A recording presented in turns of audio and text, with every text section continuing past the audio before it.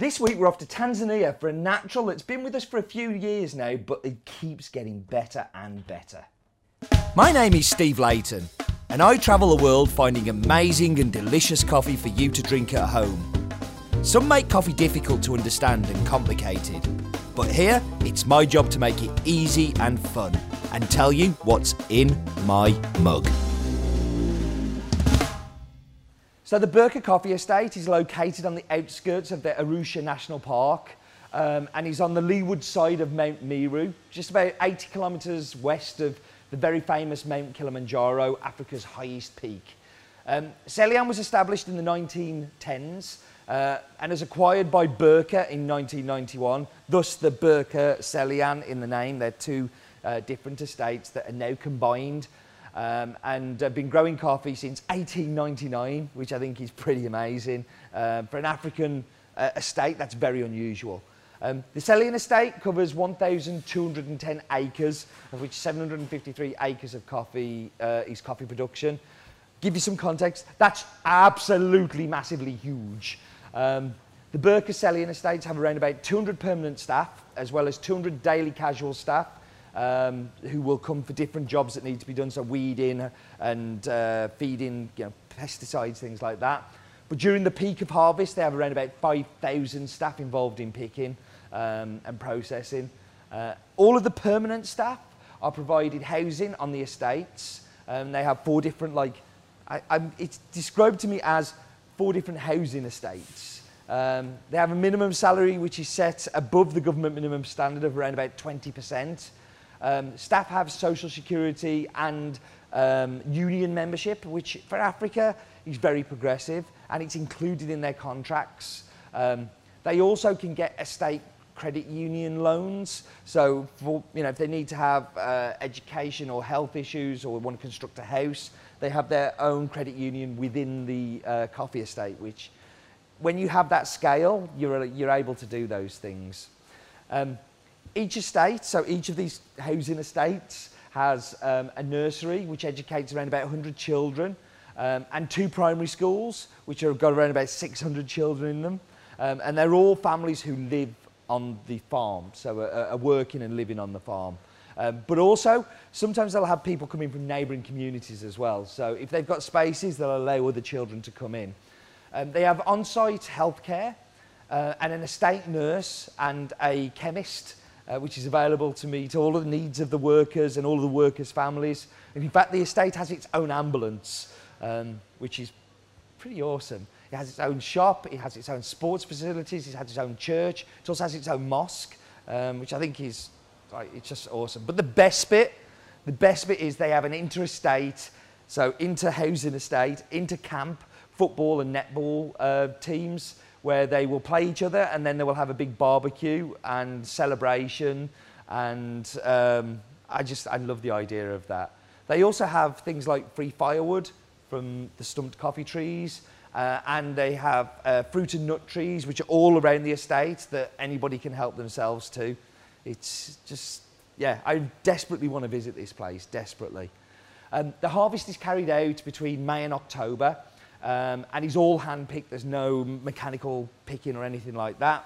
And then it goes through a further hand-sorting process to remove underripe cherries. And then it's dried on raised African beds for around about 12 to 14 days. And these cherries are constantly tested through the drying process to make sure for an even drying and no over-fermentation.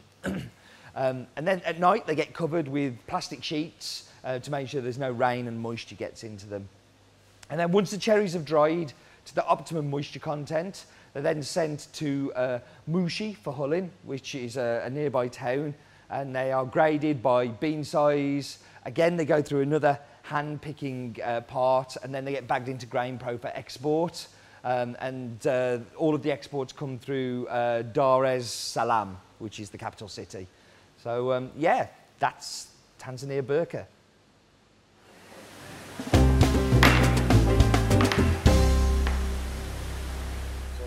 So here you find me at the cupping table, and we're going to cup this unique coffee. So first of all, get a spoon, break it, 3 times, a little bit of a clean, and then scoop off the top.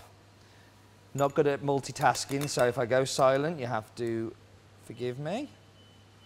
And then, luckily for you, you don't have to wait, because I have an asbestos mouth, and I can do this stuff really hot, but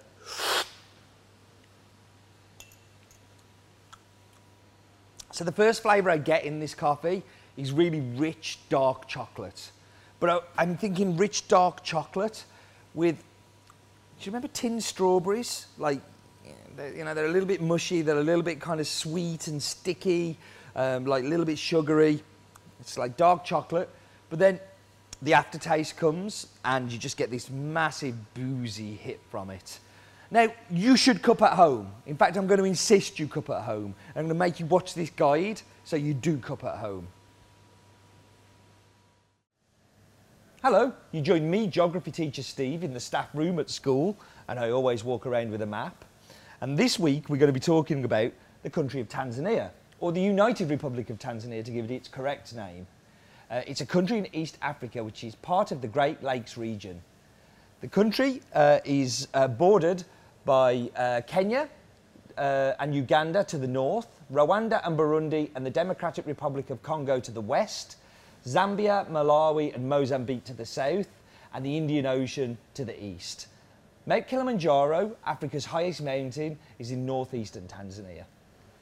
Tanzania's population of 51.82 million is diverse, composed of several ethnic, linguistic and religious groups. Tanzania is a presidential constitutional republic, and ever since 1966, its official capital city has been Dodoma, where the President's office and the National Assembly and some government ministries are located. Dar es Salaam, the former capital, retains most of the governmental offices in the country's largest city and principal port and leading commercial centre. Tanzania is a one-party dominant state with the socialist progressive Chama Mapinduzi, the CCM, if you want to say it easily, being the party in power since its formation in 1992. Its only legally permitted party in the country.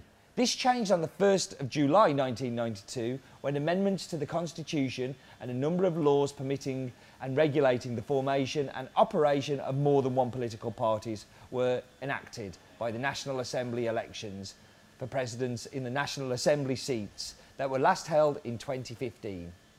The CCM holds approximately 75% of the seats of the Assembly even after these changes.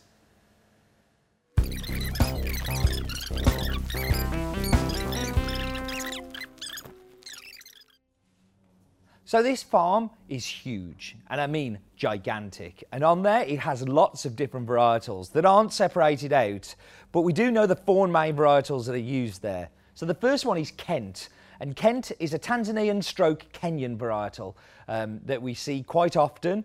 It's quite a hardy plant and produces a very high yield. Then we have N39. N39 is one that's been made, so it's a hybrid where they've crossed different plants and it has a really sexy name like N39. Again, super high yielding and quite pest resistant. The other one is Blue Mountain. Now, Blue Mountain is a varietal that comes from Jamaica, and the reason it found its way to Africa is they're good old British. We colonise everywhere, and some of it was brought back. And then the final varietal that's on this farm is Cattimore. Now, we've talked about Cattimore a few times on In My Mug, but Cattimore is a cross between Caturra, a varietal we know a lot about, and Timor. And Timor is a Robusta based varietal, and Caturra is a Arabica based varietal, and the two are kind of mixed together to make this special plant called Cattimore. Now, it tends to be with the Cattimores very leaf resistant, resistant to lots of disease and pest, but tends to not have such a good cut profile. But all of these 4 coming together create this unique coffee that I think we're all going to really enjoy.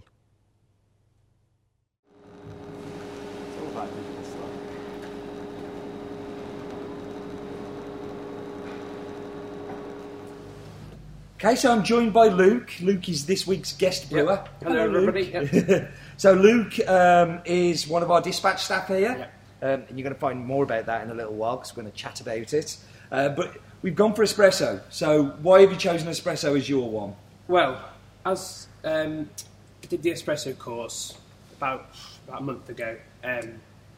So yeah, just practicing the skills really. So you're an SCAE intermediate qualified barista. Yes, yeah. So if people are at home watching, like, how much experience had you got before? Like, yeah, I mean, you'd worked a little bit in coffee. Yeah, but it was limited, but I mean, it was nothing as into depth as the course goes into. It was a bit slapdash, but like since doing the course now, my skills have really upped. And with the beginners course, which you did first, like, Yeah. basically anybody can pick that up, can't they? Yeah, it's easy.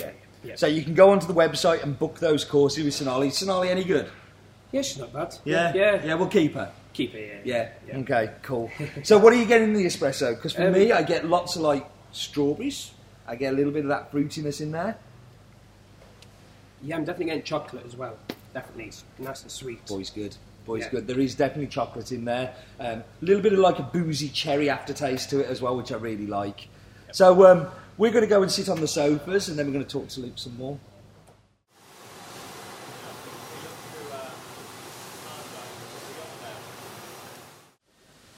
So I'm joined by Luke again, who you've just seen at the espresso machine.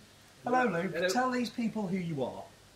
Okay, so basically I'll come in the morning and... No, who you are, not Oh, what who I you am. do. Sorry, Now, okay. now it looks like it's scripted because that's going to be my next question. Right, okay. Oh, Luke. No, right, who are you? sir? Just a member of dispatch. Just a member of Right. Dispatch. Yes.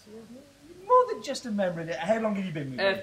Just 5.5 years now. 5.5 yeah. years. Wouldn't get that for, like, I don't know, seriously injuring somebody or, Yeah. like, you know, aggravated burglary or something.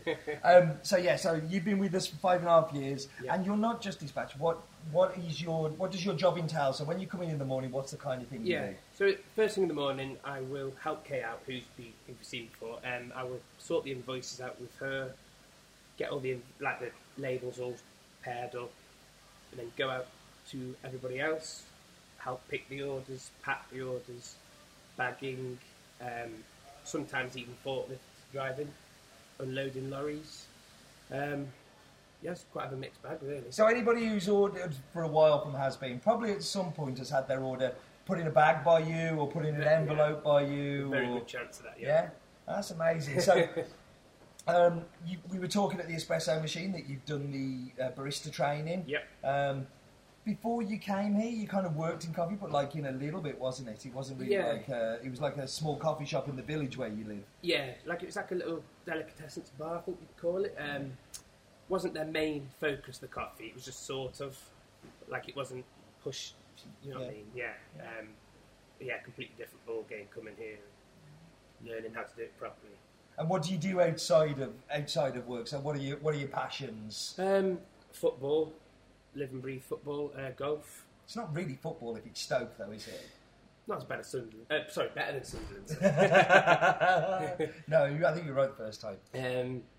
So football, see my mates, just this and that really, yeah. That's cool. And you've also done a little bit of roasting in the past as well? Yeah, dabbled in the roastery, yeah. Dabbled in the roastery. And on that one, I guess we should wrap up. But thank you for joining me, Luke. Thank you. Thank you for joining me. We've had geography. We've had the history of Birka Salan. We've had Luke. We've had good coffee, which is kind of good because life is too short for bad coffee. Do you agree? I fully agree with that. Yep. Fantastic.